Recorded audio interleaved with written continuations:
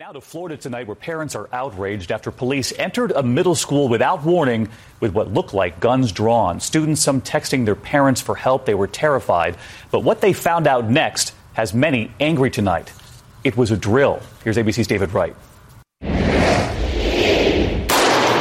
Lockdown drills in schools are now almost as common as fire drills. This is a drill. We need to lock down. The kids ordered to huddle in a corner, preparing for that nightmare scenario. It's kind of scary, huh? Kind of, yeah. It's usually made clear to the kids it's only a drill. But not at this Florida middle school yesterday, when police with AR-15 rifles like this one burst into classrooms. Children and teachers believed they were really under attack. We actually thought someone was going to come in here and kill us. 7th grader Lauren Marino frantically texted her mom. I'm panicking because I'm thinking that it's, a legitimate shooter is coming. Sharice Tate's son was terrified too. His dad started racing to the school. It makes me upset. My husband almost got a ticket coming over here yesterday.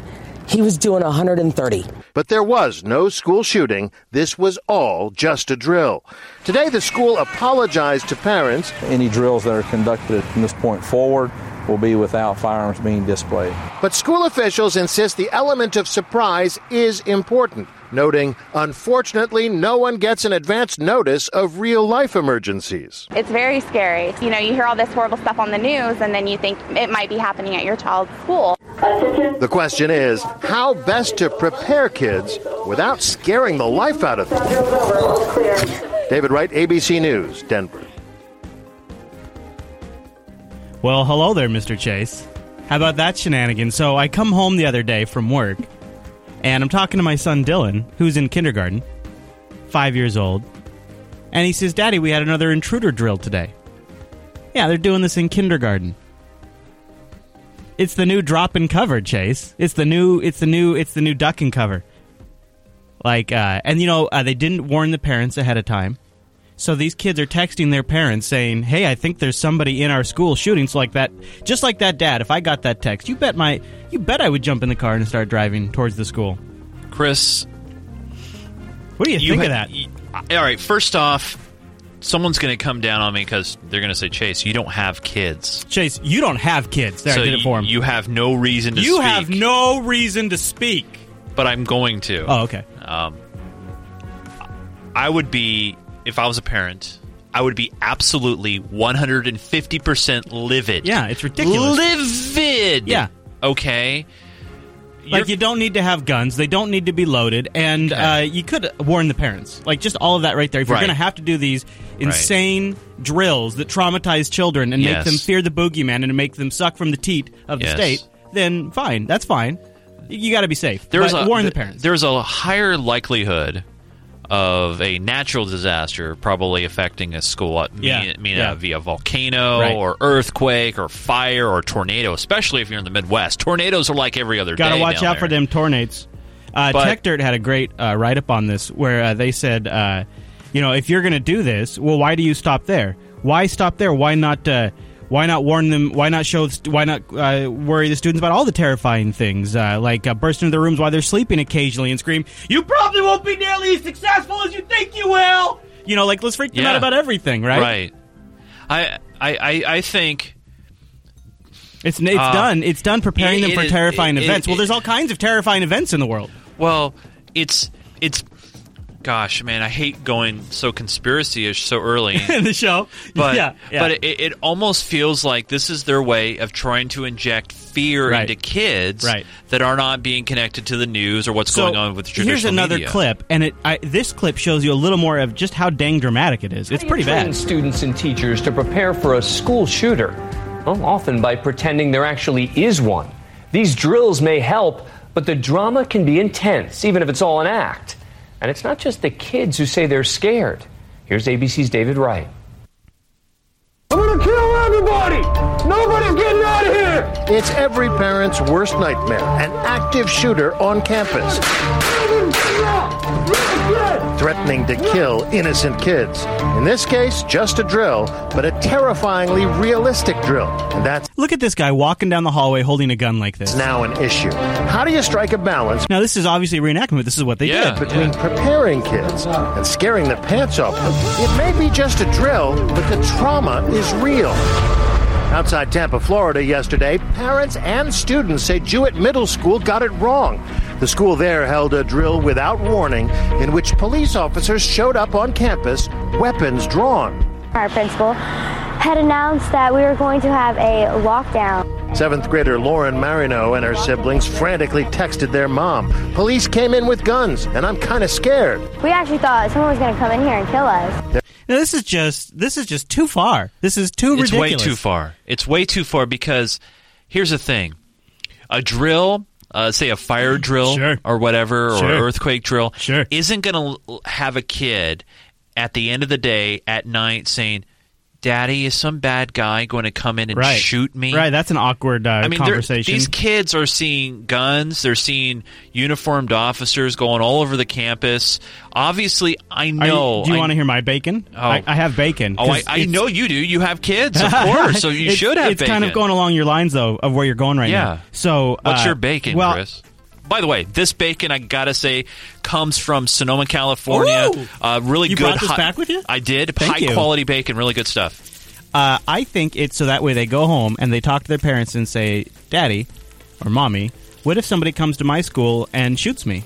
And so then parents, hear that, and you think about the weight that puts on a parent. Oh, totally. And then when it comes time to vote on gun legislation...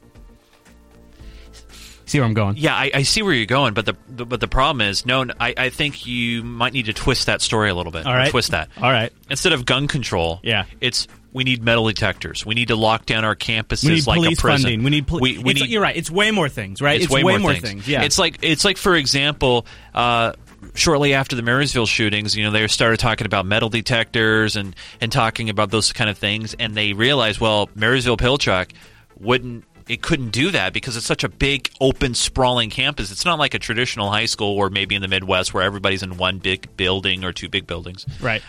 So there's no way to lock it down. But gosh, I mean, how would you want to live in that world where you have to go through a metal detector every time you go to school? No. It's not like you work for the government or the White House where you have to go through that kind of a thing. Right. Or you're traveling every day like a businessman. If Kids shouldn't have to do that. That's a failure of a society right there. And you know what? But I think you're right. I think it's about, what do you always say, Chase? Show me the money! And, while we're on the topic of generating money, the Pentagon is looking for, $7.5 billion. Oh, that's it? The Pentagon is going to spend $7.5 billion to make emergency fixes to its nuclear weapons infrastructure. That, according to an announcement by Defense Secretary Chuck Hagel on Friday. Now, this comes after two separate Pentagon studies found there are systemic problems with manpower shortages, aging infrastructure, and the inspection system for America's nuclear program. To discuss these reports. Now, do you think it's a coincidence that we've had all of these firings from this program? You know, when I heard about this, my flags went off. I was just like, I know we're going to talk about this. We've had all the officials. We've been seeing this for a while. 17 officials now have been fired or something like that. Yeah. And then they announced $7.9 billion or $7.5 billion. Why do they need so much money? Because it is in a bad state. It is in a really bad state. It is straight out of the 70s technology. It is in a bad state. Whoa, that old? It's really bad. It's it's like pre-computer, some of that stuff. Did they correct any of the Y2K bugs? I assume they did, right? I don't think those things even had those Y2K bugs, Chase. Vacuum tubes. I'm sorry. You know Vacuum what? tubes. There could be another thing they need money for. Did you hear about this story about these Cessnas that are flying around with these dirt boxes built by Boeing? Yes. Let's play a little bit of this. Those reports of spying on your cell phone. Tonight we're learning more about a program used by the Justice Department. Planes taking off from 5 airports in this country, all of them tracking cell phone data and locations. Authorities say it's used for criminals, but does the program scoop up your information too? No, of course not. ABC Senior Justice Correspondent Pierre Thomas leading us off. Wait. Let's see what he says. Yeah. Do you think... Chat room, do you think... What do you think, chat room? Do you think that they're spying on Americans? Let's find out. Tonight, new questions about whether the government is scooping up the personal cell phone data from thousands of innocent Americans. An investigation by the Wall Street Journal has uncovered a secret program designed to track down fugitives, suspected killers, rapists, and other criminals. You know, and citizens. Right. It allows the U.S. Marshals to pinpoint the location of your phone from the sky without you knowing it's happening. Here's how it works. The Marshals launch a small plane carrying a device called a dirt box, which acts like a mini cell tower. What I love about this dirt box is so it flies over. I love the terminology. I know, right? Yeah. And it's built by Boeing, so a good U.S. corporation building devices to spy on U.S. citizens. Got to love that. Right. And this thing flies over, and because it's stronger than your local tower, because it's closer and has a high signal, it intercepts. Your phone switches over to it. Yep. Over a populated area, it picks up identifying pings from thousands of phones below until it finds its suspect, pinpointing that person's location within a 3-yard radius, even in a specific room. When they put it on an airplane, they get information on tens or hundreds of thousands of people. And, that's just an outrageous and unreasonable bulk search of innocent Americans' phone information. That's an ACLU lawyer. But tonight, a source with knowledge of how the program works tells ABC News, as soon as the plane lands, all information from other phones is deleted. Now, this is their big contention point here. Well, look, yes, we admit we did get caught collecting all of this U.S. citizen data. But look, guys, we promise, as soon as we land the plane, really, bro, as soon as we land the plane, we delete all of the data. Yeah, well, we just put the memory card in, we wipe it, we format C: every time. Don't worry about it. Sources tell us the government planes take off from unidentified airports at 5 key locations around the nation. Actually, they said at a minimum of 5. It could be actually a lot more than 5 locations. Yep. Now, watch what they're going to do here is they're going to reiterate the key point they want you to take away from this report. But the sources say the technology is only used on a case-by-case basis, under court order, and only when they're hunting for dangerous suspects, when every minute counts, Dave. Yeah, they don't fly them over all the time constantly. And for good measure, let's reiterate a third time. And Pierre, they say they wipe out the data scooped up on people who aren't criminals? Yeah. Yes, David, I didn't just say that 2 times. David, as soon as the plane lands, they say the information about everyone else is deleted. All right, well, it got our attention today. Pierre, thank you. Yeah, it got our attention, and now we won't talk of it again. Thanks, Pierre. Yeah, and now let's talk about kids and guns. So that's pretty creepy, and I think what it shows you is that we think we've seen all with the Snowden revelations, but it's just the tip of the iceberg. There's a lot of other operations going on from different divisions. There's different agencies that are spying on us, and one that was going to get a big curb, well, at least a mild curb, was the NSA, the Freedom Act. It went for a vote yesterday. Here's a little information about it before we talk about the results. Well, NSA reform is now officially back on the agenda, and a possible vote on key legislation could happen as early as this week. This comes after Democratic Senator Harry Reid announced that he would seek a full Senate vote on the USA Freedom Act. It's the legislation that was introduced just a year ago as a way to rein in the National Security Agency's controversial surveillance programs, which former government contractor Edward Snowden revealed had been spying on millions of unsuspecting Americans. The bill would place more limits on the agency by mandating the government seek court approval for surveillance activities. It would also shift control of American metadata of communications, such as time and duration of phone calls, from the NSA to the telephone companies. But what might this bill be missing? Well, actually, one thing probably the most important thing that she missed is it also would put a public advocate on the FISA court. Oh. Yeah, that's probably the most important. Actually defend. Yeah, because the metadata thing is actually already kind of happening. The private industry has already begun storing that themselves. And so it was really, I think, the thing that we cared the most about is that public advocate. Now, you might have already heard the news. Interestingly enough, it's kind of interesting. I guess it's not too surprising, but not a single mainstream news outlet has covered the results of this vote. Why? I am not shocked by that, Chris. I guess I'm kind of surprised that none of them have. I mean, none of the ones that produce video and sound. So the Senate voted against reining in the NSA spying powers. The U.S. Freedom Act was shot down. It needed 60 Senate votes to pass, and it just barely got in there. 58 yes votes, 52 no votes. Now, Two more votes, we would have had it. Now, do we know along party lines how it went? Oh, God. No, almost universally Republican. And I watched the whole damn thing. And Chase... And you mean for or against universally Republican? Against it. Okay. So the Republicans and The Intercept did a great job of writing it up. Essentially, they all followed the same script, literally one ranking Intelligence Committee member went up there, Saxby Chambliss. We all love Saxby, of course, right? Oh, everybody loves Saxby. He goes up there, and he just goes on and on. He stretches out his whole time. He goes just like this, Chase. I summarized it for you. Okay. Get your bell ready. I'm ready. Oh, all right, go for it. This was his argument against the U.S. Freedom Act. All right. 9/11, ISIS, ISIL, 9/11, ISIS, 9/11. And then, seriously, that was that order. And then every freaking guy that got up after him followed the same exact pattern. And it was cute, Chase. They even pretended like they said something different, and they like made a little show and went and sat down but they all said the same exact thing. ISIS and 9/11. ISIL, 9/11. Every time. And then it failed to pass. And it wasn't amazing legislation, but at least would have put a public advocate on the FISA court. Yeah. Which would be big alone. Now, I mean, they're so used to like slicing and dicing bills. Why couldn't they just go ahead and say, all right, we'll take out these parts and put in the other ones? But that's where some of the Democrats came in and said this isn't good enough because it's been gutted down too much. But Rand Paul even voted no on it, though, and he's a big R, though. I don't know what his reason is. Well, he says it wasn't tough enough. Maybe that seems like a pretty crappy reason. Your buddy, my good friend Ted Cruz. No, he's not my friend.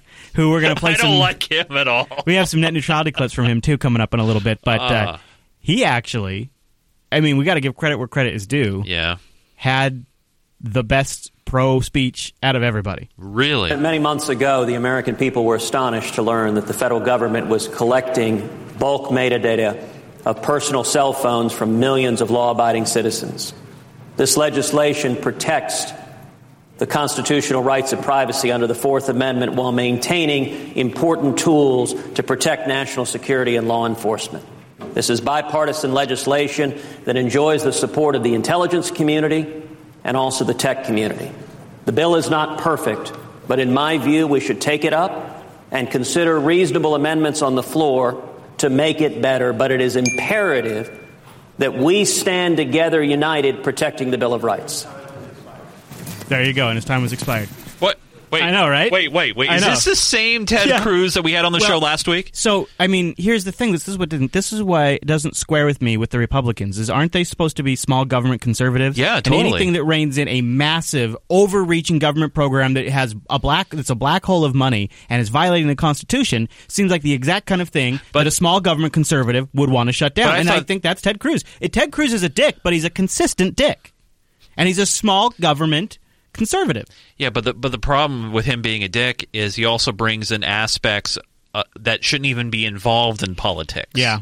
And that's the problem. I know. With I was amazed he didn't say Obamacare or put God in there somewhere. Yeah, that was incredible. Yeah, and that'll be the best clip we play of Ted Cruz for the night. Maybe even for the rest of the year. Yeah, I don't think that'll be too hard. Chris, I'm going to go on a stretch on that Red one. book there, Chase. There you go. The U.S. Freedom Act dies and burns in the Senate. Are we going to see a form of it back in the next 2 years? Yeah, I mean, it's probably doubtful just because of the formation of Congress. And by the way, don't let the Democrats trick you. They had plenty of time to fix this. Sure. They had a majority when Obama came into power. Yeah. They had their chance to make this better. And now that it's a lame duck session and the Republicans have the majority, they get to roll over and play victim and say, oh, look what these evil Republicans aren't letting us do. Well, that's true, but you didn't do anything when you had the chance either. And now you get to look like the good guys, and you're already setting yourselves up for the next election, you bunch of bastards. Yeah, Congress hasn't done jack. And the thing is now, obviously, you have this big battle that I know we're going to talk about with immigration, probably for sure. Maybe. Yeah. If we have time, Chase. Yeah, maybe, if we have time. Maybe. It's not my favorite topic. Yeah, no, I know. But what I'm saying, though, is now you're going to have Congress versus the president. That's really what it's going to come down to over the next 2 years. And it's going to be very net fun. Neutrality. Yeah. So we got some other stuff we could shift gears into. But I know that you tweeted out a big tease this week. really going to be driving the clicks this week, Chase. Oh, no. Yeah. So you have a little story to share with the audience since last week. A small one. You went on a road trip. I did. I head down to the great Portland metro area. And great Portland metro area. Great Portland. Got Portland yourself a tax-free gadget, didn't you? Yeah, I did. Here's a picture of it. Hey, that's an iPhone 6. That's an iPhone 6. You got the Plus? I had the Plus. Well, you had the Plus. I had the Plus. So great story here. First off, congratulations to my good friends Mariah and Cameron. They celebrated their 15-year unanniversary. What's an unanniversary? They're not married. Oh. But they've been together for 15 years. Yeah. All right. So anyway, I've told you, Chris, I've told many people, I've told my friends Joe and Cameron that, hey, as soon as Apple comes out with a bigger screen iPhone, you're going to jump on it. I'm in. Even though it's too big. Hey, I have a OnePlus One. It's the same size, rough factor, all that fun That's stuff. too big, too. Yeah. So anyway, I was down there looking for one of these phones. I've been looking for one up here, actually. One of these iPhones. Okay, gotcha. And I found one. I found one at an Apple store in the Portland metro area. And you bought it. Tax-free. Had it in my hands. I activated it. Actually, I didn't activate it. I just I actually trimmed my SIM card. And that worked, huh? Yeah. You can trim a micro SIM to a nano SIM, and it fits in perfectly. Huh. Well, as long as you trim it right. Yeah. So I fit it in, and I got it going. And I started using the phone, this beautiful iPhone 6 Plus. iPhone 6 Plus. Mm-hmm. And by the way, first off, props to Apple. I think it's a well-designed phone. This is not going good. But when you start with the pros, then you're going to the cons. Yeah, that's right. It's a sandwich, Chris. You've heard of the sandwich? Yeah. You start with the good, you have the crap in the middle, and then you end it up care about with the fanboys. You don't want to hurt their feelings. No. Here's the thing. I think it's a very well-machined device. The glass is nice. Sure. Yeah. The case is... it's a nice phone. It's a beautiful phone. But... But... there are some things that, once I moved away from the iPhone from the 4S days, and now I moved into... To that Android there. Well, first off, I went from the 4S to a OnePlus, not to a OnePlus One, but the HTC One. It's a big jump. And then my One started crapping out on me. Yeah. And when it started crapping out on me, I didn't want to get another HTC because they kind of screwed me over on the customer service side. So I got an invite for the OnePlus One, and I've been very, very happy with it. And so when I went back to iOS for the weekend, some of the things that I got used to on Android, I couldn't do on iOS. Yeah. Like, for example, when I come to the studio and do the show with you, I send you a Glimpse, right? So Glimpse, I can go into Glimpse, and I say I want to send it to your email, and I also want to send it to your Viber. Yeah. Well, you can't do that in iOS. You can't send directly to another program. Yeah. You have to copy, paste. Well, wait, can't you now with extensions? Nope, there's no extension for Viber. Oh, so Viber hasn't made an extension. Those jerks. Yeah. Right. So that means I have to copy and paste and then give you the link. That's just one of the things. Second thing, and these are small things, but for me, it bugs. If I want to put an icon somewhere by itself, I can't do that. You can't do it. The other thing, too, is in iOS, some of the apps are not primed, I guess you would say, for the bigger phones. So some of the the keyboard's bigger in some of the apps, and some of the other apps are not. Don't you think that would be fixed up over time? I would figure it would be fixed up by now. The phone's been out for, over a month plus? Yeah, but then developers have to update all their art assets and everything. I guess, but I know what you mean. But I don't know much about app development. But it's just enough little things. Enough little things that just become very, it's supposed to be a high-end, expensive phone. Right, right. And so after all that said and done, I decided, you know what, I'm just going to take it back. There you go. And I'm going to stick with my OnePlus One and might even get a Nexus 6. Whoa, that's big. Because of the front-facing speakers. Yeah, I'm all about that. Yeah. I didn't realize at first the Nexus 6 even had front-facing speakers, but what it is they just did them a little differently. Yeah, they have a little bit of a pop-out. Yeah. So I'm thinking about doing that. I'd be really curious to see what you think of the Nexus 6. Yeah. All right. So there you go. There's a story. My 24 hours with the iPhone. By the way, 24 hours after waiting that long. Actually, it was a little bit longer, but I put it in the box Sunday night when I got home. Wow, dude. And I took it back yesterday during lunch. That's a good story. Yeah. That's a good story. Yeah. Well, the U.S., it's not as bad as an iPhone shortage, which you experienced firsthand. I did. The iPhone shortage is tough, man. That's real tough. But you know what else is tough? A drone shortage when you're fighting ISIS. Today, U.S. warplanes strike another ISIS target from the air. The The U.S.-led air campaign depends on intelligence, much of it supplied by pilotless drones. Eyes in the sky because no boots on the ground. Well, we have to put eyes in the sky because we're not allowed to put boots on the ground. Eyes in the sky because no boots on the ground. Even though we have thousands of boots on the ground. And if you look closely, this awesome surveillance footage, you might notice a little Windows Media Player. Chris, didn't we, by the way, send observers over there? Yeah, thousands now. Yeah. What's the key word in that? They are observing on the ground, actually. So I guess we can observe now. Well, actually, and the drones, exactly. The drones are supplying air support for these boots on the ground. This guy is just completely wrong. I mean, that the entire reason we need these drones doing surveillance is to help our existing people that are over there. I just thought that was just a dumb remark you made. And then also, remember how we gave, Korea a hard... I can't remember who was. That we gave them a hard time for using Windows Media Player in their situation rooms to make it look cooler. Same thing happening here. If you notice, all these drone screens are using Windows Media Player. Pilotless drones. Eyes in the sky because no boots on the ground. Right there, you see it? Yeah. Boom. But now military commanders express growing concern that the U.S. is running short on drones, compromising the campaign's chances of success. Running short or just using the shit out of all of them? Or can Boeing not make enough? Yeah, they're too busy making those dirt boxes, I guess. Particularly in the area of intelligence, surveillance, and reconnaissance, and particularly because of the fight now in Iraq and Syria.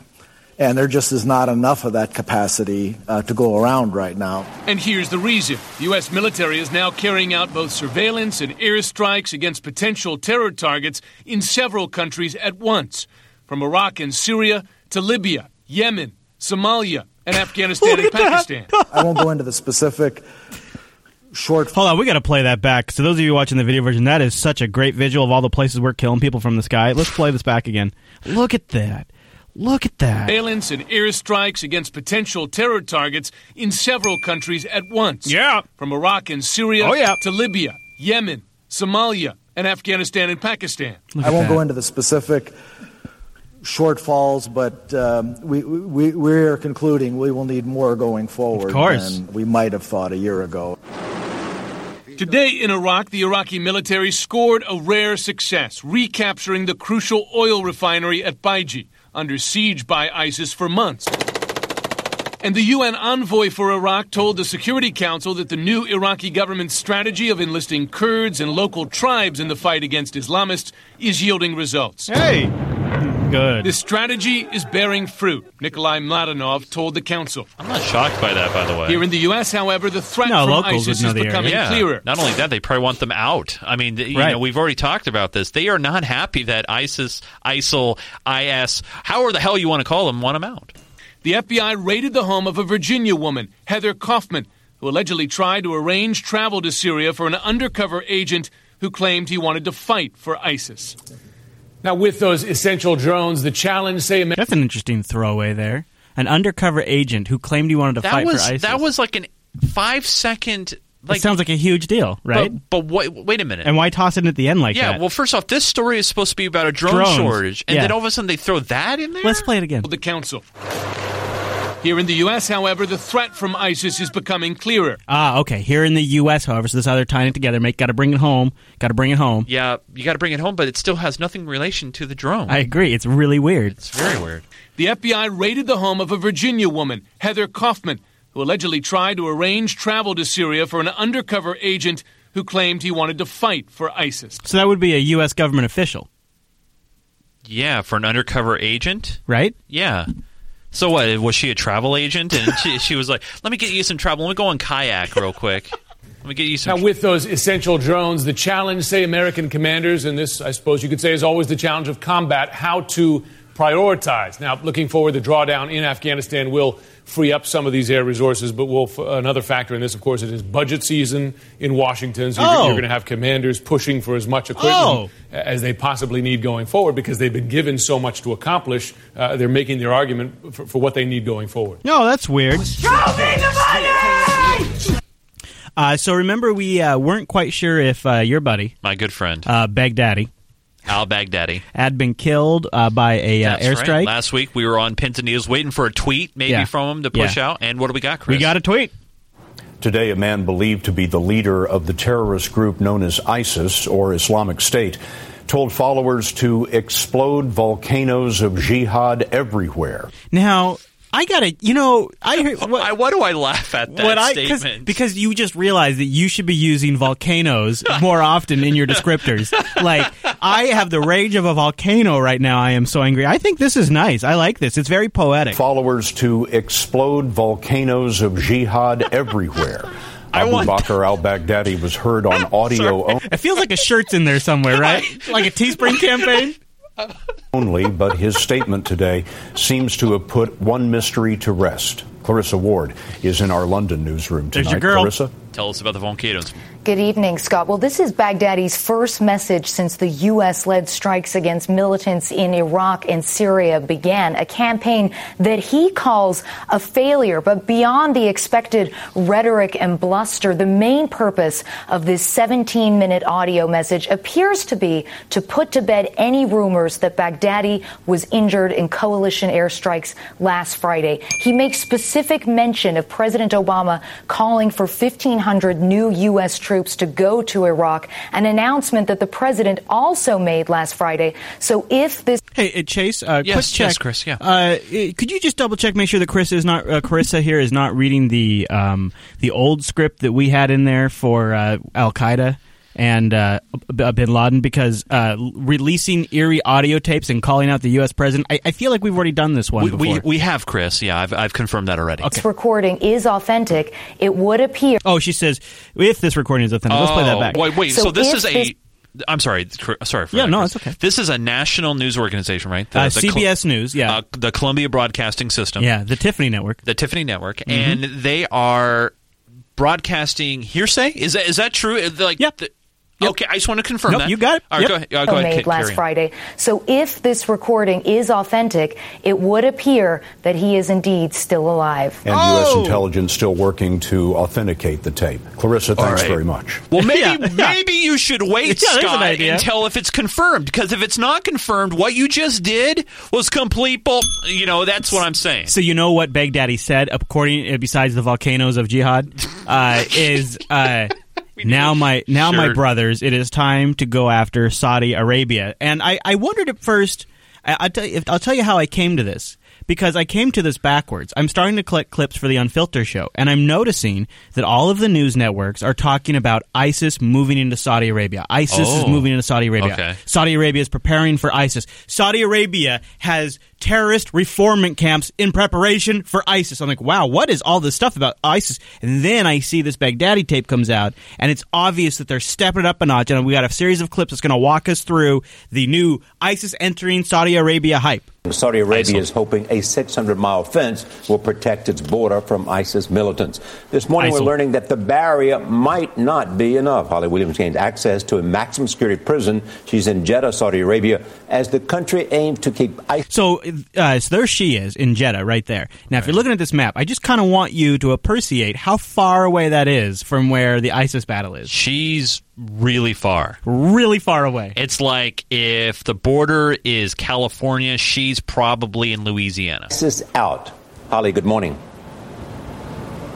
Good morning. As ISIS wages a brutal war for territory across Iraq and Syria, here in Saudi Arabia, they fear they're also a target for the Islamic extremists. Across the sands of the Arabian desert, Saudi Arabia has built a fence to protect itself from ISIS.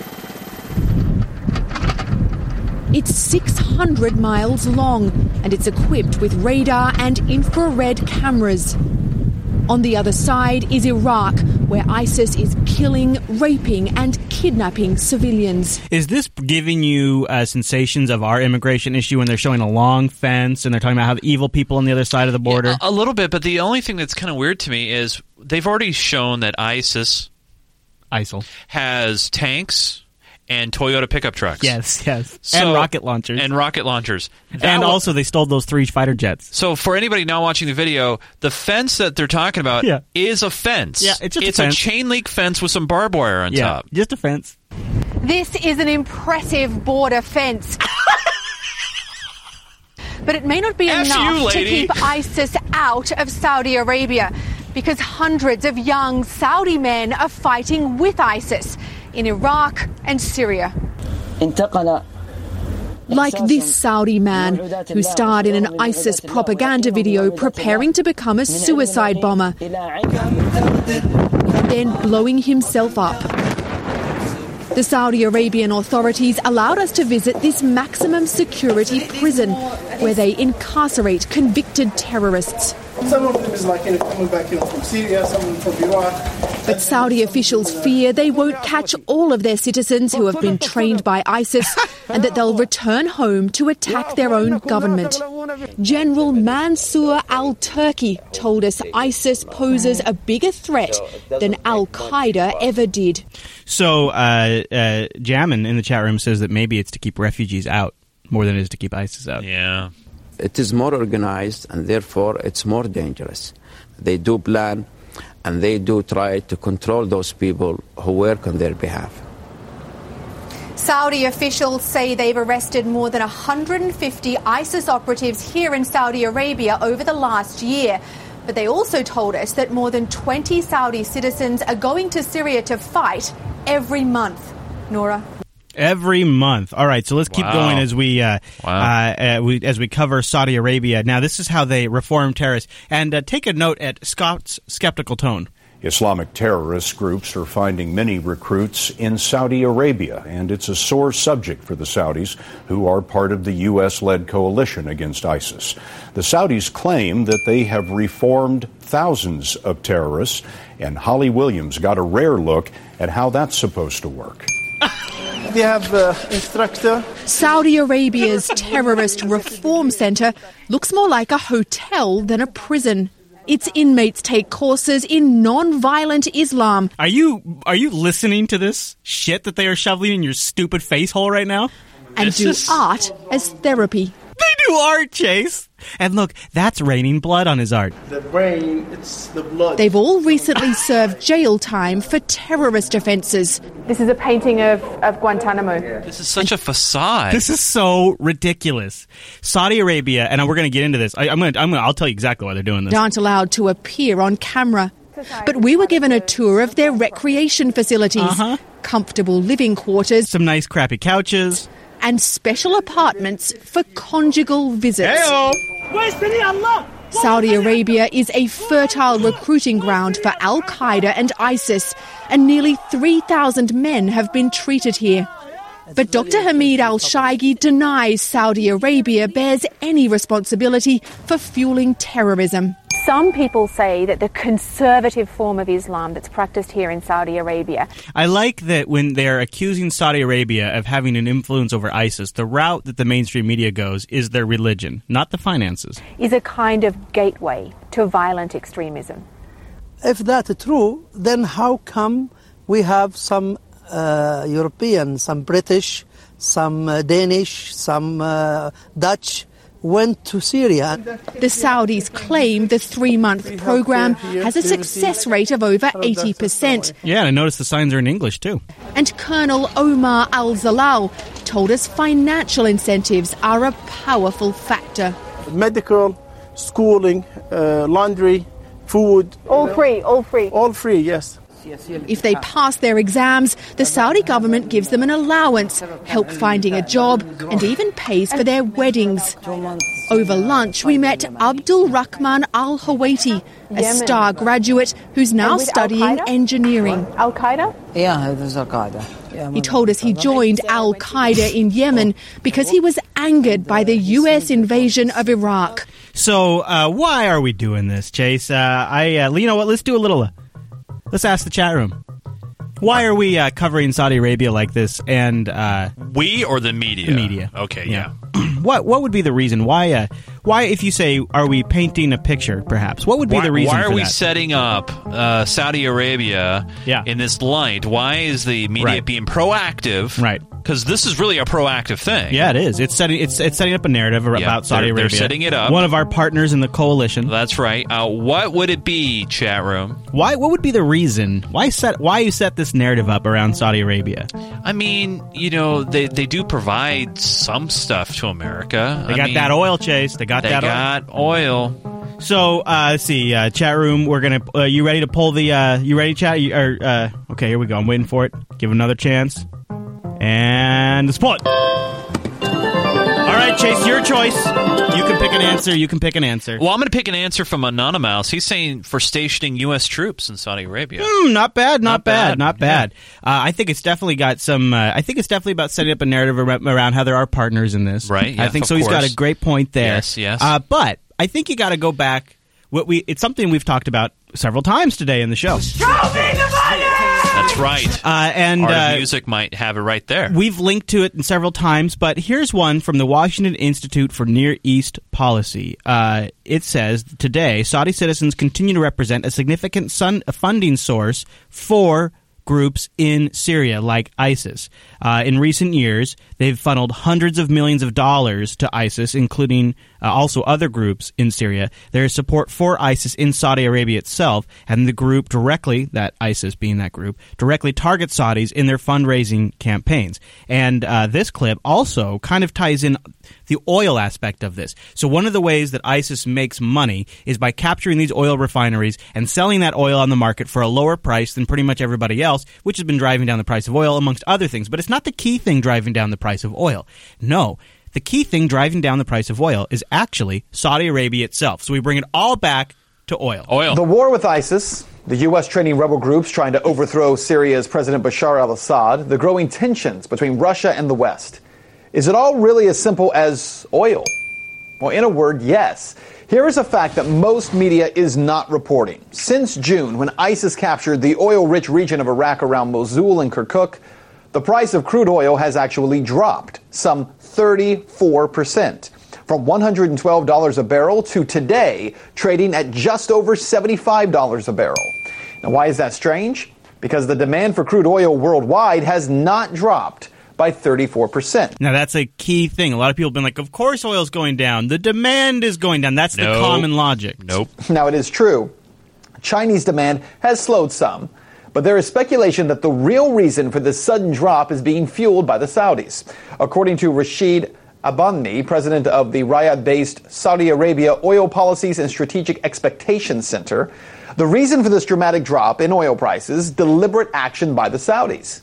If you do a little digging around and look up President Ronald Reagan working with Saudi Arabia to lower the price of oil to damage Russia, Reagan, back in the early 80s, specifically worked with Saudi Arabia to weigh up the amount of oil on the market, to drive down the price, to weaken the Russian economy, to eventually lead to the collapse of Russia. Wow. So this is something that we have done in the past, not so long ago.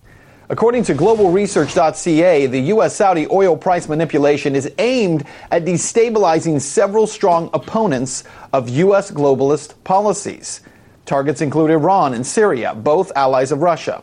The principal target, however, is Putin's Russia. The speculation is that the strategy is similar to what the U.S. did with Saudi Arabia in 1986. It was then that they flooded the I thought it was earlier than that. World with Saudi oil, collapsing the price to below $10 a barrel and destroying the economy of the then Soviet ally Saddam Hussein in Iraq, ultimately of the Soviet economy, paving the way for the fall of the Soviet Union. So are the Saudis and the U.S. at it again? Is the attempt here to overthrow Assad, to finance rebels, all of it linked to the emerging natural gas market? I was joined earlier by... And I'll leave the rest of the clip in the supporters sync, but I think that... So it's pretty fascinating. So the media is pretty busy making Saudi Arabia, which buys an incredible amount of advertising in the United States through a bunch of different companies, and is all part of this coalition. So there's obviously an incentive there as well. But in reality, they were one of the key players, along with Qatar, in financing. The CIA provided training and weapons and money and communications gear and vehicles. The State Department really supplied a lot of these things. Training came from the CIA, equipment and vehicles came from the State Department, and money came from Saudi Arabia and Qatar. You bring all these things together, that, ladies and gentlemen, is where ISIS came from.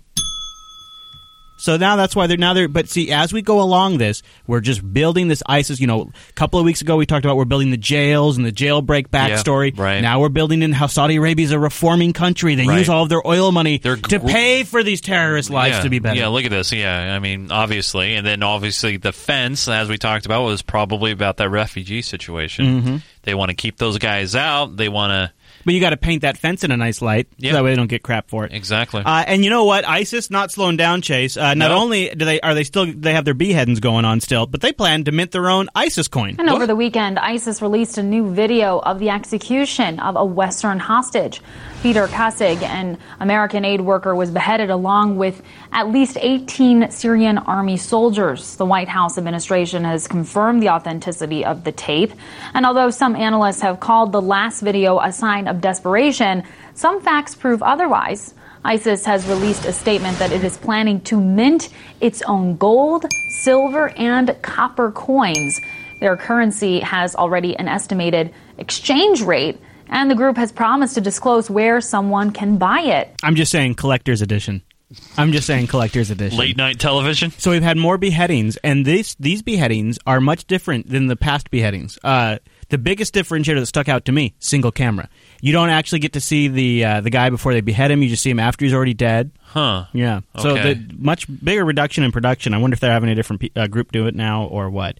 The official U.S. explanation for the reduction in production quality, because the State Department was actually asked about this, is they think that they're so worried by coalition-led airstrikes that they don't want to put out multiple cameras because we might see it and then know where to target. I see. It's a possibility. So they're going with a single camera setup and like a live view or something like that? Probably, yeah. Okay. And probably hooking that up to live stream and then just publishing directly to YouTube, I would imagine. Yeah, that makes sense. So now we're on the hunt for a new bad guy. We don't just have Baghdadi anymore. Ladies and gentlemen, I'd like to introduce you to Jihadi John. U.S. intelligence officials believe that the ISIS executioner, known as Jihadi John, is also responsible for the beheadings of Americans James Foley and Stephen Sotloff and British nationals David Haines and Alan Henning. Jihadi John is definitely a marked man. The world's intelligence agencies would love to get to him. He's believed to have lived in London and had ties to extremists living there, according to U.S. intelligence officials. Got to make sure we get that Western connection so we can continue to justify the erosion of Western rights. Right. You claim to have withdrawn from Iraq 4 years ago. Investigators have used voice analysis to trace his British accent and used human sources to try and pinpoint his identity. He's believed to have been based around Raqqa, the ISIS headquarters town in Syria, which is a real stronghold for them. ISIS has ratcheted up the brutality in its latest video, appearing to show multiple beheadings of Syrian soldiers. But in a first, the video does not show the hostage, Peter Kasig, prior to his death. Experts say the video shows that ISIS may be wary of coalition airstrikes. They're afraid that having multiple cameras out in the open could serve as a giveaway for people targeting them from the sky. Oh, there you go. There you go. So Jihadi John is our new bad guy we're looking out for. One more to file in the ISIS category before we get out of here. We'll just play a little bit of this until we get bored, and then we're going to move on to net neutrality. Are you worried about ISIL getting a nuke, Chase? No. Because you should be. Is ISIS even capable of interested in developing a nuclear weapon? No. Or getting their hands on one? No. What do you think? No. The official U.S. national security strategy says that the number one threat to America is the risk of a nuclear terrorist incident. Now, how about that for an answer? Wow. So it's not a yes, but it's not a no. It's, well, some people in the government think that's a concern, so now let's spend a few minutes scaring everybody. To be frank, that threat has declined over recent years as we broke up and scattered al-Qaeda, but the emergence of ISIS completely changes that calculus. Of course. We have never seen a group like this. Never seen a group like this. Completely spread out, built up of individuals, decentralized, completely unorganized. I'm sure that's what he's about to say. They are different from any other terrorist group we've seen. They control large chunks of territory, including urban centers. They have an enormous financial resources, maybe as much as $2 billion, and an international recruitment network that can be used to bring in nuclear expertise. Boy, when you say it like that, that sounds almost organized. Or deliver a bomb should they build one. The risk right now of ISIS getting a nuclear weapon is small, but it's not zero. So the president's right to be concerned about this. I mean, this is beyond unresponsible journalism. This is 100% manufactured fear porn right here. Right. Well, not only that, but this spoke hole is on right here, obviously pushing the industry. Yeah. That's why he's there. Yeah. Yeah. They never disclose that. No, they won't. They won't, because then that would be too blatant, Chris. I know, Chase. I know. That's why they're... Yeah. Hey, let's really quickly, before we get to the net neutrality stuff, let's talk about how people can keep this show on the air. And we need some support. We haven't picked up anybody since last week, I don't think. I thought we did a couple. Did we? 340? Yeah. I thought we were at like 346 last week, and now we're at 345 I'm not this week. sure, but... I'm hurting, Chase. I'm hurting. And it's okay. It's okay. I know it can be tight during the holidays, but if you like the Unfiltered show and you appreciate what we're doing and giving you the access to the information and covering it just so that we have our version of the people's events, we could use your support. Unfilter is definitely documenting an interesting time in the world. A lot's going on, but there's also, I think, a meta-story that we're documenting, and that's sort of the transition of power. The power from, say, in the United States, from a democracy to an oligarchy, and things that are happening around the world that I think we struggle to understand, but we piece together a bit by bit every single week, and hopefully bring you a little sanity in the process. Right. Now, when you become a member of the Unfilter family by joining us on Patreon, that's at patreon.com/unfilter, we give you perks. Now, if you decide to come in at a level of $5 or more per month, well, not only you get access to this show that you're already hearing now, but we give you access to what we call Supporter Sync. And what that includes is all these audio clips that you've heard on today's show, and maybe some that we didn't get to, like in the overtime folder and things like that. How big is that overtime folder? Huge, Chase, huge. I'm looking at, let's see, I'm pulling it up right now on the screen here, Chase. Look at all them clips in the overtime folder. Some good stuff, too. Now, this is stuff we didn't have time to get to. But there's a great interview between Laura Poitras and Jon Stewart on here about her new Edward Snowden documentary. I have some more ISIS clips in here, more clips on this cell phone surveillance by the feds, information about the Capitol construction, some Alex Jones clips in here, some marijuana stuff. The Saturday Night Live clip about marijuana is in there. A lot of good stuff in the Supporter Sync this week. So you get access to that. Also, I'm going to be putting together some link posts for the supporters, and I got a few other goodies in the works. I'm sort of retooling the format of the show because we've had a new format for a while that has a lot of advantages for me production-wise, and so we're kind of landing on something new that we'll have more codified later on, and you can help us keep going over at patreon.com/unfilter. Now, we know there's a lot of you out there who listen to our show that may not be Unfilter fans or Patreon fans, but it's one of those things where it's just, you know what? All we care about is you guys who support us on Patreons, because really you're the ones who fuel this show. Because without you, you're the boss. There wouldn't be no show. That's who we report to, all 345 of you. You can also support the show in other ways. Being here live is a way to help. Sharing the show, sending a link on YouTube or Google+, liking it on Facebook, whatever. Participating in the Unfilter Reddit also helps. Yeah, we appreciate that too. Yeah, there's many free ways of doing it. So there has been thank you everybody, by the way. Your supporters rock. We love you. This is your show. We call this a supporter show. It's your show. This is your show. Is for the supporters. Everybody else who's not a Patreon is essentially has you to thank if you're a supporter. And really, Chris, all 123 shows are supporter shows because every single one is for them. Mm-hmm. That's a very good point. Yep. Let's talk about net neutrality. Yes. First of all, by the way, last week's show, awesome. I thought we had I loved it. I thought we had a good talk. Yep. And one of the things we got from our audience is, even for people outside the U.S., is thank you for covering this because we have a feeling it's going to set precedent.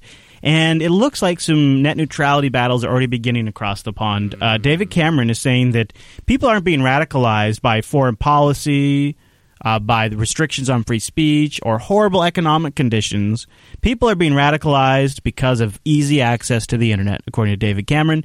And he wants to lock that down, shut down some of that net neutrality stuff over there. So we got information in the show notes about that. And now it appears a bunch of the big UK broadband access providers are agreeing to play along. The major internet service providers, BT, Virgin, Sky, and TalkTalk, have this week committed to a host of public reporting buttons for terrorism materials online, similar to reporting buttons which allow the public to report child sexual exploitation. They've also agreed to ensure that terrorist and extremist material is captured by their filters to prevent children and young people from coming across them. So we're taking that porn filter now that we talked about before on the show, right, and we're expanding it now to terrorist material. Well, Chris, you know what I didn't see that one coming. You know what I always say, Chris. If you see something, you say something. And now you can say something and have it filtered out for everybody. And you just can click on it. How long until Unfilter shows up in that filtered list? I bet we might already be there. I think we're already there. So Ted Cruz has still gone out. He's been talking about net neutrality. I have a 13-minute clip in the supporter sync and also a 30-minute clip in the supporter sync. For the main show, we're going to do like a 1-minute 30 clip of him talking about net neutrality. Oh wait, there's more net Ted Cruz? Just a little bit. Well, because he's the biggest opponent of net neutrality out there right now, making the most noise. True. And I feel like so far we've read his words, but we haven't got to hear his argument in his own voice. And he does do a good job of summarizing the most stringent anti-net neutrality debate. So I think we should play it on the show, all right, and we can discuss it as we go. Okay. And this is actually from his YouTube channel. And so you can find it on the Ted Cruz YouTube channel if you want the whole thing. This is about... And it starts here with a clip of Senator Franken talking about net neutrality. Reclassifying something so it stays the same. This would keep things exactly the same as they've been. I don't actually like this argument. This is not really true. It's not true. Because things right now have been an open market competition. Not necessarily have not worked out great, but it's not actually keeping things the same. That's actually a distortion of the truth as well from the pro-neutrality side. Well, you can just look at traffic shaping that Comcast was doing to Netflix, and you look at those charts of latency, and as soon as they signed that agreement, boom. That's not even traffic shaping necessarily. That was just not preferred interconnects and things like that, making them go over longer distances and inefficient routes and letting things like that. Letting congestion to occur. Right, and making them come through the same ways that Joe Schmoes come through, where Netflix, in a way, Netflix is doing these direct agreements, and it's sort of it's a free market version of these special agreements. So, again, what Senator Franken here is saying is not necessarily accurate either. Reclassifying something so it stays the same. This would keep things exactly the same that they've been. So now Ted Cruz is going to respond to what about that? As they do it. What happens when government starts regulating a service as a public utility? It calcifies everything. It freezes it in place. Now, we did kind of say this could be a concern. Yeah. Let's give a simple contrast. The Telecommunications Act of 1934 was adopted to regulate these. And he's holding up an old telephone, a really old stereotypical telephone. Yeah, I mean like rotary dial kind of a thing. To put regulations in place, and what happened? It froze everything in place. This is regulated. He's putting his hand on the old phone. By Title II. He pulls out his iPhone, holds it up. This is not. Your smartphone, the internet, the apps, all of this is outside of Title II.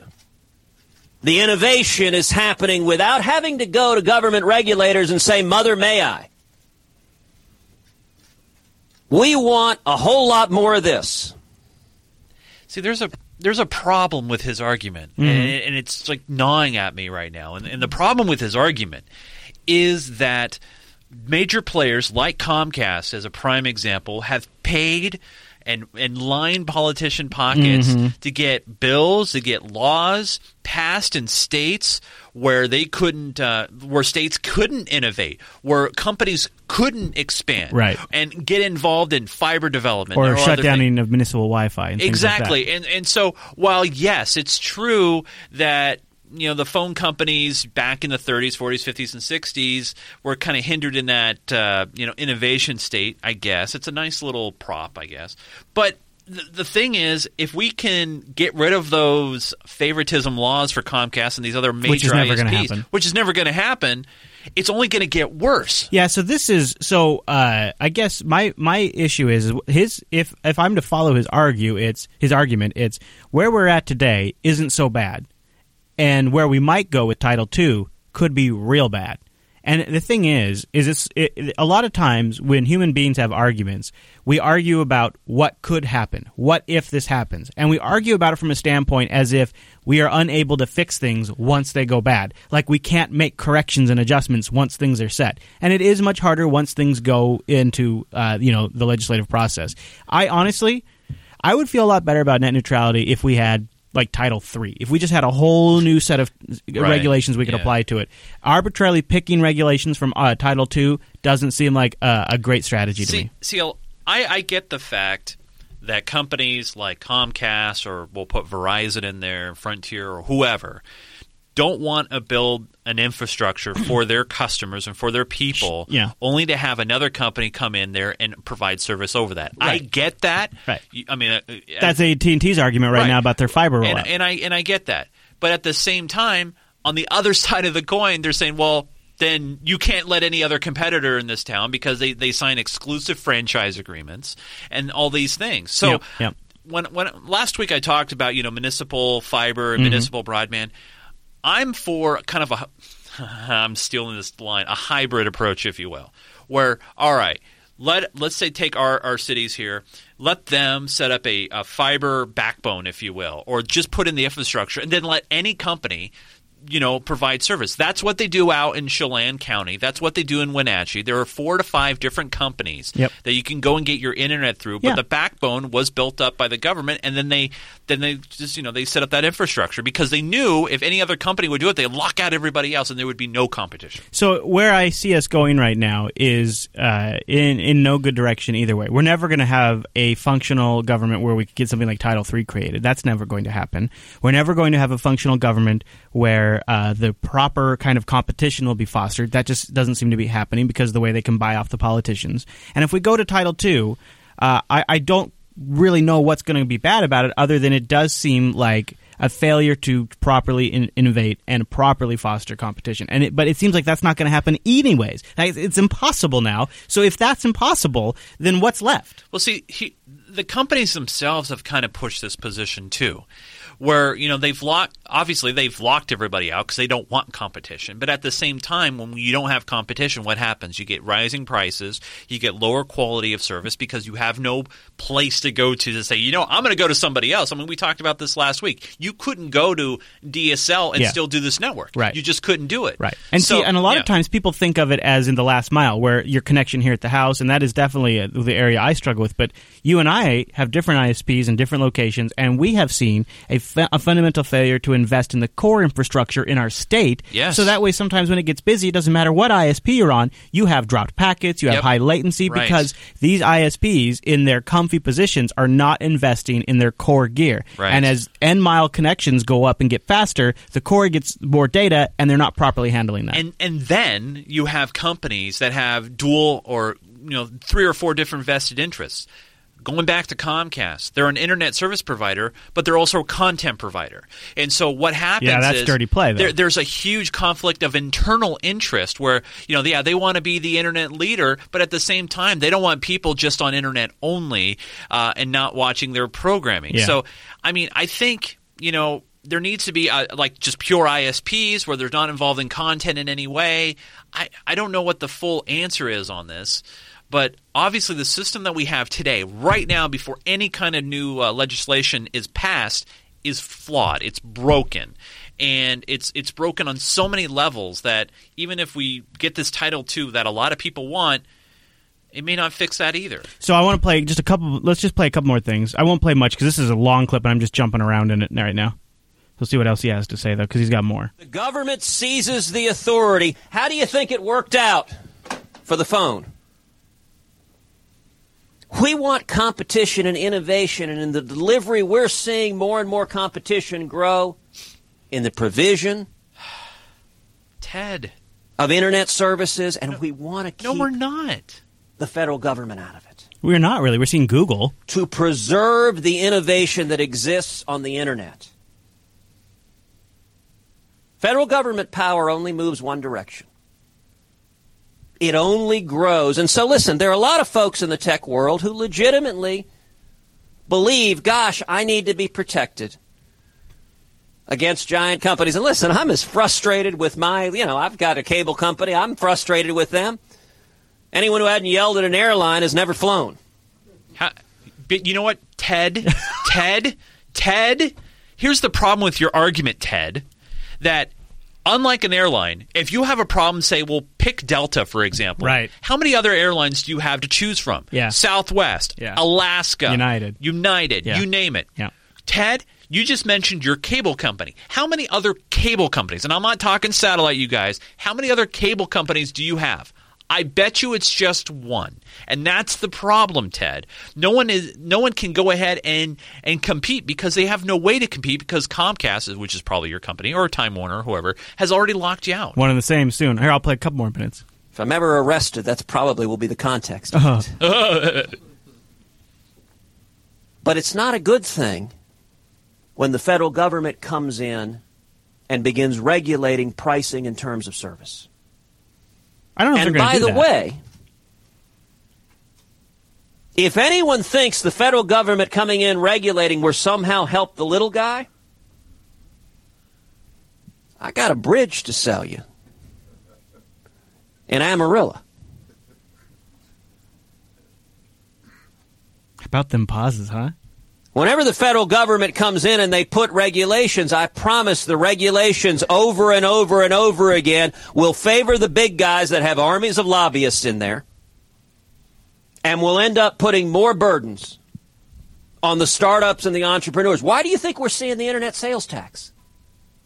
That has nothing to do with it. Because all the mom and pops don't have armies of lobbyists. So Washington listens to the big guys and tries to put barriers in place to new entrants. I think this is an interesting if the FCC turns the internet into a public utility, the very same thing will happen. The federal government will listen to the giant companies at the expense of all the startups. And let's be clear, look, I don't have anything against big guys. If you're big because you made a better mousetrap, fantastic. As long as you keep selling a better mousetrap, fantastic. And the day you stop is the day you go under.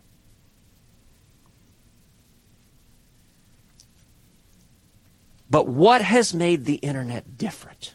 So his argument is if we go the Title II route, well, once we've decided to make that decision, then the big companies will just be like, all right, well, now we have to work within that context, and they'll just train their lobby and army on making that work well for them. Right. That is potentially a realistic worry. I thought of a kind of a parallel kind of analogy in a way. So a company that we've covered a couple of times on the show, and I think is pretty cool, is Tesla. And Tesla, they received government grants to get themselves off the ground and build their technology. And now, thanks to that, and by the way, they've already paid back their government loans. They've already paid back all that money. And now you hear about these fights that are happening in states recently. There's just one in Michigan where they wanted to open up their own style of dealerships in a way. And so they're competing against the big guys, the small, automotive company. I think we need to incentivize companies and not lock out companies to do this sort of thing, to do like the Sonic ISPs, like in California. That's the depressing thing, though. That's not going to happen. No. I really don't think so. Well, there's too much money involved by the major players right now. So we really – anyways, I don't feel like we have any more progress on this topic other than just kind of that's where it's at, and the debate continues to rage on, and we'll continue to follow it and give you updates here in the show. Yeah. We played Ted Cruz's piece. If you want to watch the whole 30-minute clip, he gives a good talk, lots of dramatic pausing, and he live-streamed it too. Oh, cool. Yeah, and then so that's up there, and the Ted Cruz YouTube channel has. Well, I would love to hear, and I know we have an incredibly bright audience. What you guys think? Head over to our Unfiltered subreddit page, and once this episode gets posted, let us know. Yeah. I mean, there's probably some incredible ideas out there. What are we missing? Because it seems like a disaster either way around. Yeah, it seems like we're screwed. I do have some good news for cannabis users, though. That Bob Marley brand of cannabis starting to get some traction. In many ways, Bob started this movement 50 years ago when he spoke up about prohibition. And it was important for the family that Bob and Bob's family be part of the end of prohibition. And so that's what led us to launch Now. So you do feel like we're getting to that point, because although this is on the legislative agenda in a lot of places, we don't know what the time frame is. Are you making a bet here that we will see legalization start to become more widespread?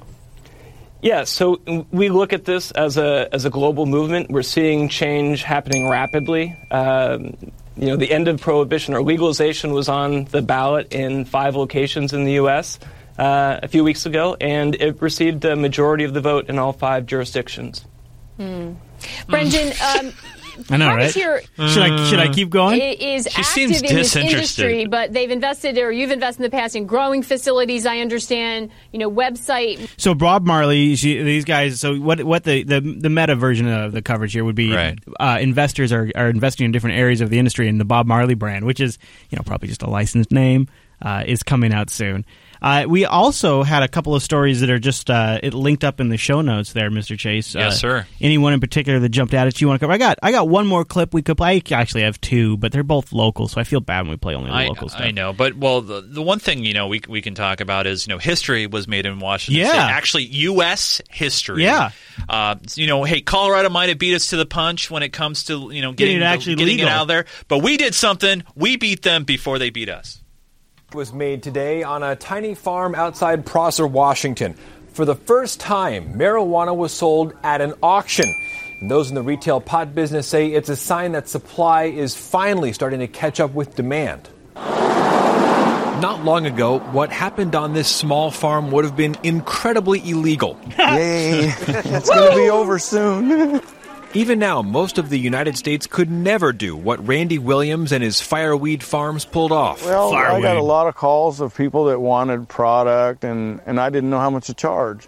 The first marijuana auction. It's true. 500 pounds of pot, all for sale. Yeah, I won't accept anything less than $1,500 a pound, or I'll wait till spring to sell it. Well, it's 1 o'clock, huh? I don't think any more people are coming. The nondescript tent started filling up. The auction a sign of more outdoor pot grows around the state. Look, how could these people be more any middle class, middle America, white business people? By the way, Prosser, in case you guys didn't know, it's a speck on the map. Look at that gal. Central Washington. Look at these people that are buying. These are not what I would consider to be potheads. It's so funny. Maybe that guy is right there. Yeah, that guy. Yeah.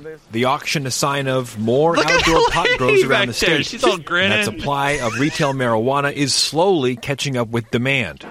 Despite the rural feel, the state-sanctioned sale had plenty of rules and oversight. You cannot touch the product. All you can do is look at it. The crowd settled, and the sale began. Okay, here we go. 884 grams of it. Somebody give me $3 for this one. Yep, I got 3. Now 10. Yeah, that's $3 per gram. Yeah. 20. I got 20. Now 30. 30. Thank you. Now 40. This is far from the price you would see in the stores. By the time it gets there, this pot will cost $25 per gram. I'm going to sell it. Yeah, because it's got to be analyzed and packaged, taxed. That's number 5. Finally, the first sale.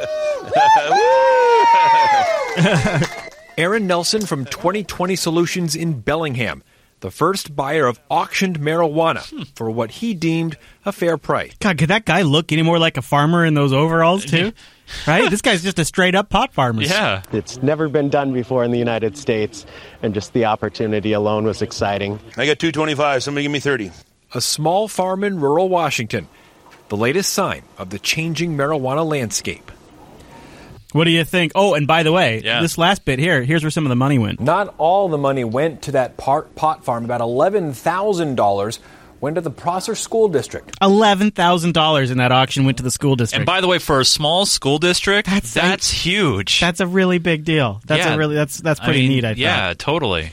There's also there's an opinion piece that came. I'm calling it an opinion piece. They didn't label it an opinion piece, but it was in Forbes about why they think legalization won't get blocked in D.C. Essentially, Initiative 71, that's the initiative that legalizes it, cannot take place in D.C. until after council chairman. Got to have Congress review. Yeah, he's got to send it to Congress for review. Exactly. But here's the thing. It's got like a massive public support, and so you get the new Republican majority. They come in there. The first thing they do is shut down something that has widespread, like 70% of the voters voted for. It was 2/3 at least. You can't shut that down. That can't be one of your first moves. No. And by the way, if they just do nothing, it passes automatically. Right. So guess what they're good at? I think they're. I think what they're going to do is they're going to do nothing. I don't think they're going to put it to a vote. They're just going to let it go, because if they even bring it up when there's other things that are much more important in the world, they're going to hear about it immensely. All right, so let's play one more local story, because this one this is definitely the downside to cannabis being legalized in Washington State. I think this will be a major loss. Seattle's medical marijuana stores may be forced to close next year. The city is requiring them to get state licenses, but there's no such thing as a state medical cannabis license. Now, we've been talking about this, and think of it like this. So the medical cannabis industry in Washington has been around for like a decade. It's longer than that, I think. Yeah, I think so, too. I think it's like 20 years. Yeah, it's close to that. And the thing is, it's so as a result of that, much more mature, much more established, and there's much higher security. Like, to go into one of these places, you have to be screened at the door. You have to go behind a glass wall. Mm-hmm. They check your ID. Yep. They make sure you're in the database as a medical patient. Yep. You also have a wider selection of goodies available to you that are cooler than what you get in the recreational stores. All this stuff. So you have people, and in these places, these people are medically trained. Like, you can go in there and say, I have a problem with XYZ. And they give a recommendation, and right? they say, okay, well, here's one. This will get you kind of stoned. Here's one that will just take care of the pain and won't get you stoned at all. And this is something that's vitally important for people that are really struggling with some significant medical issues. King 5's Linda Brill is live in Seattle with the dilemma for providers and patients. Oh. This is a catch-22 for the medical marijuana industry in Seattle. The state issues recreational pot licenses, but not medicinal pot licenses. So that leaves the medical industry in Seattle in a lot of pain. Oh. Katie Boyder comes to a medical clinic to get medicine for pain. Got you all checked in? All right. She suffers from a connective tissue disorder that shattered her knee. Instead of pills, she takes marijuana. I'm not looking to smoke a bowl on the weekend or have a little bit at night after work. I'm actually using this to get well, and that means I need to use it consistently and in large volumes to be able to do so. That's a very expensive proposition. The products here are very different than what are found in a recreational pot shop. There are oils, creams, edibles to curb pain for many ailments and syndromes, patches to put on joints. So this is going to make you well. It has CBD, which will make you well, as opposed to the THC, which gets you high. This store, Seattle Medical Marijuana, may have to close next year. The letter from Seattle demands the owner get a state license, which the state does not issue. Could be conceived as a cease and desist. This is not yet, but this is something that we hope the state will come out and implement some type of licensing for medical marijuana. What do you think, Chase? First off, I don't understand why the city of Seattle is doing this. Because the city of Seattle is not stupid. They realize that the state doesn't have a licensing program. I think they're doing it on behest of the state. Oh, and that was my next point, is this is a backhanded way of forcing regulation. Right. Yeah. And of course, to get licensed, Seattle wants to rule the state. To get licensed, you'll have to sell everything that's been checked by the state. See, the other thing is a lot of these medical places use a community co-op system where some of the patients themselves are growing. They grow there because some of them are, they're retired vets, or they're in a really bad financial spot where they couldn't afford the medicine, but they can contribute by growing. They can then grow the medicine and they sell it back to the medical place, and it's like this. It's this. Yeah, it's a co-op. It's exactly. like any kind of co-op. Yeah, and so there's no way they're going to license that. No. Because in the license system, it's, like they say, checked from seed to stem or whatever. Yeah. And so it's a bit of a tragedy because at the end of the day, it's people with genuine medical issues that are going to get fucked by this. Do you think there'll be like kind of a rise up or coalition to fight this against the city? I mean, why? Maybe. It's just very weird that the city would all of a sudden want to do this. I don't think there's nothing sudden about it. We've been tracking this for months. Well, no, I know, but what I mean is, it's like now that it's legalized, now they're pushing this issue. Yeah, that's the thing. Yeah, and there's also, we had a story about massive revenues they project through 2019. I didn't grab it for the show notes. No, huge millions of revenues, and they talked about it. Now, once supply catches up, then people feel like, oh, now I can just roll in and pick up a joint or whatever. And the supply is starting to catch up a little bit, it sounds like, based on the fact they're holding auctions and whatnot. Oh, yeah, totally. So we'll keep following that just because I think as other states and places legalize, they're going to run into the same problem. We're the prototype here in Washington, but this kind of conflict isn't going to be unique to our area. It's a shame. And the thing is, we're going to hear about Colorado. They're going to be like, well, look, the marijuana industry in Colorado is regulated. You should be able to do it there. And that's where we're all I just hope it doesn't end and we shut down something that gives relief to people that are suffering. There's so many people that I know who self-medicate and they had no other options. Cancer patients. Yeah. And things of that nature. Neurological disorders, all kinds of stuff that are really awful to live with. Yeah. Well, but you know what? What, Chase? Yes. We'll keep tracking it. We'll keep them honest here on the Unfiltered Show, and you can help us keep them honest. You can help us track stories like this, anything we've covered, or anything you think we should be covering in this show, and let the vote speak. Unfiltered.reddit. Reddit.com. Boom, Bob's your uncle. Go there. You go there right now. There's over 1,618 of you who signed up and become readers. But not only readers, you need to submit, you need to comment. We want to hear from you guys on these Reddits because I know there's a lot of great stories on here, but sometimes we need the context. So we'd love to hear from you guys. Head over to the community there. And there's some good stories, too, in there that didn't make it into the show. If you want to read up about them, they're pretty good. And you get like a little extra filter on your own. Video stuff, all the neat stuff. Now, Chris, during the course of the week, you're telling people about shows, even a new show that just launched on JB. That's right. Where can people go to find you? Twitter.com/ChrisLAS. Look at you. I'll also point people to Jupiter.gift. We've got some holiday swag up there for a limited time. Gift? A new domain? Jupiter.gift. We got the hoodie, the last hoodie up there. A sweet JB Polo. I just got a new version of the test shirt this morning. It's the nicest polo material I've ever felt. It's awesome. Ooh, Jupiter.gift for that. Chase, are you on the Twitters? I am. I recently switched up my stuff. You're on my Twitter. Hey, look at that. That's me. Look at I'm you. podcasting. You're podcasting with me. And probably about 4 or 5 shots of Jaeger in right there. Yeah, you broke the chair shortly thereafter. At Nunes, Nunes. And if I was going to watch one of them podcasts, Chase, where would it do that? You can do that at GeekGamer.tv, where lots of Minecraft and geeky and gaming stuff are always happening. Next week is Thanksgiving Eve, so we're going to need everybody to show up because we're probably going to have a low turnout in the live stream. So now is your opportunity to come here and represent JBLive.tv, JupiterBroadcasting.com/calendar to get that in your local time zone at 6 p.m. Pacific. That's right. All right, everybody. Well, thank you so much for tuning into this week's episode of Unfiltered. We'll see you right back here next week.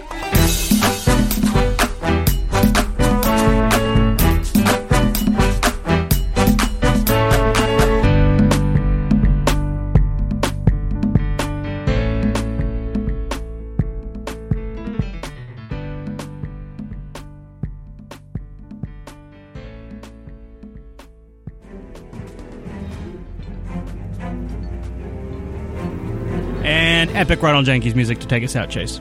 I know we couldn't play the clip on the show. Yeah. We're still recording. I know. You talking about the SNL thing? Yeah. I know. It's in the supporters thing. Oh, I know.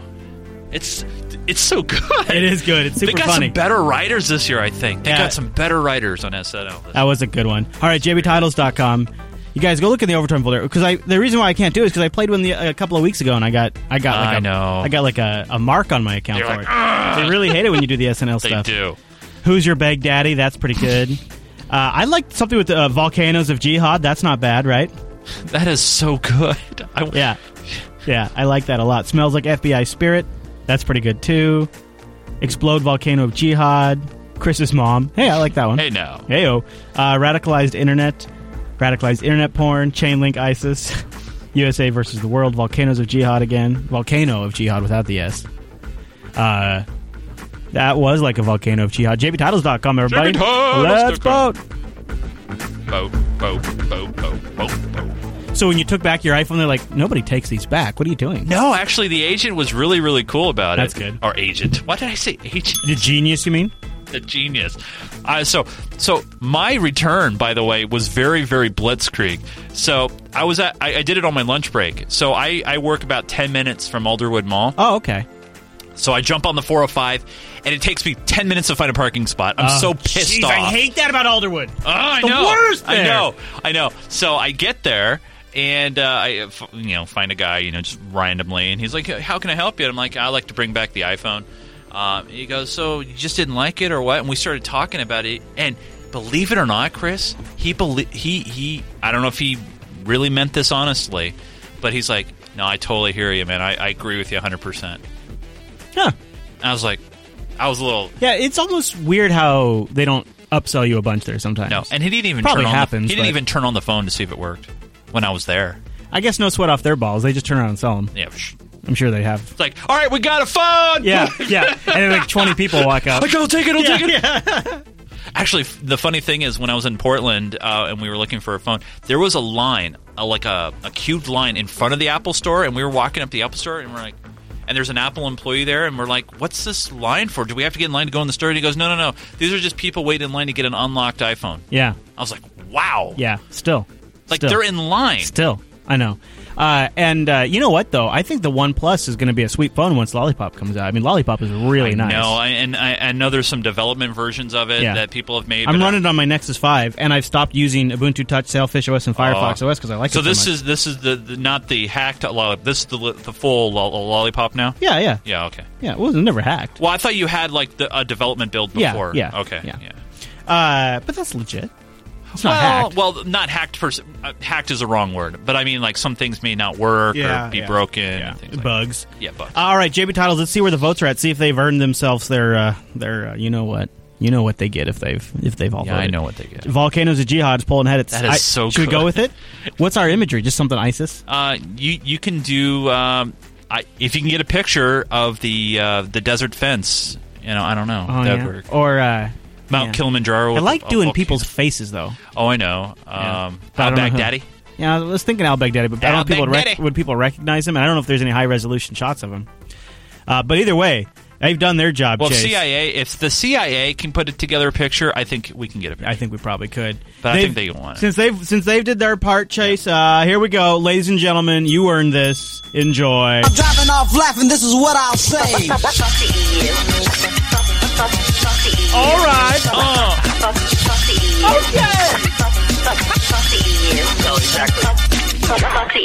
That's right.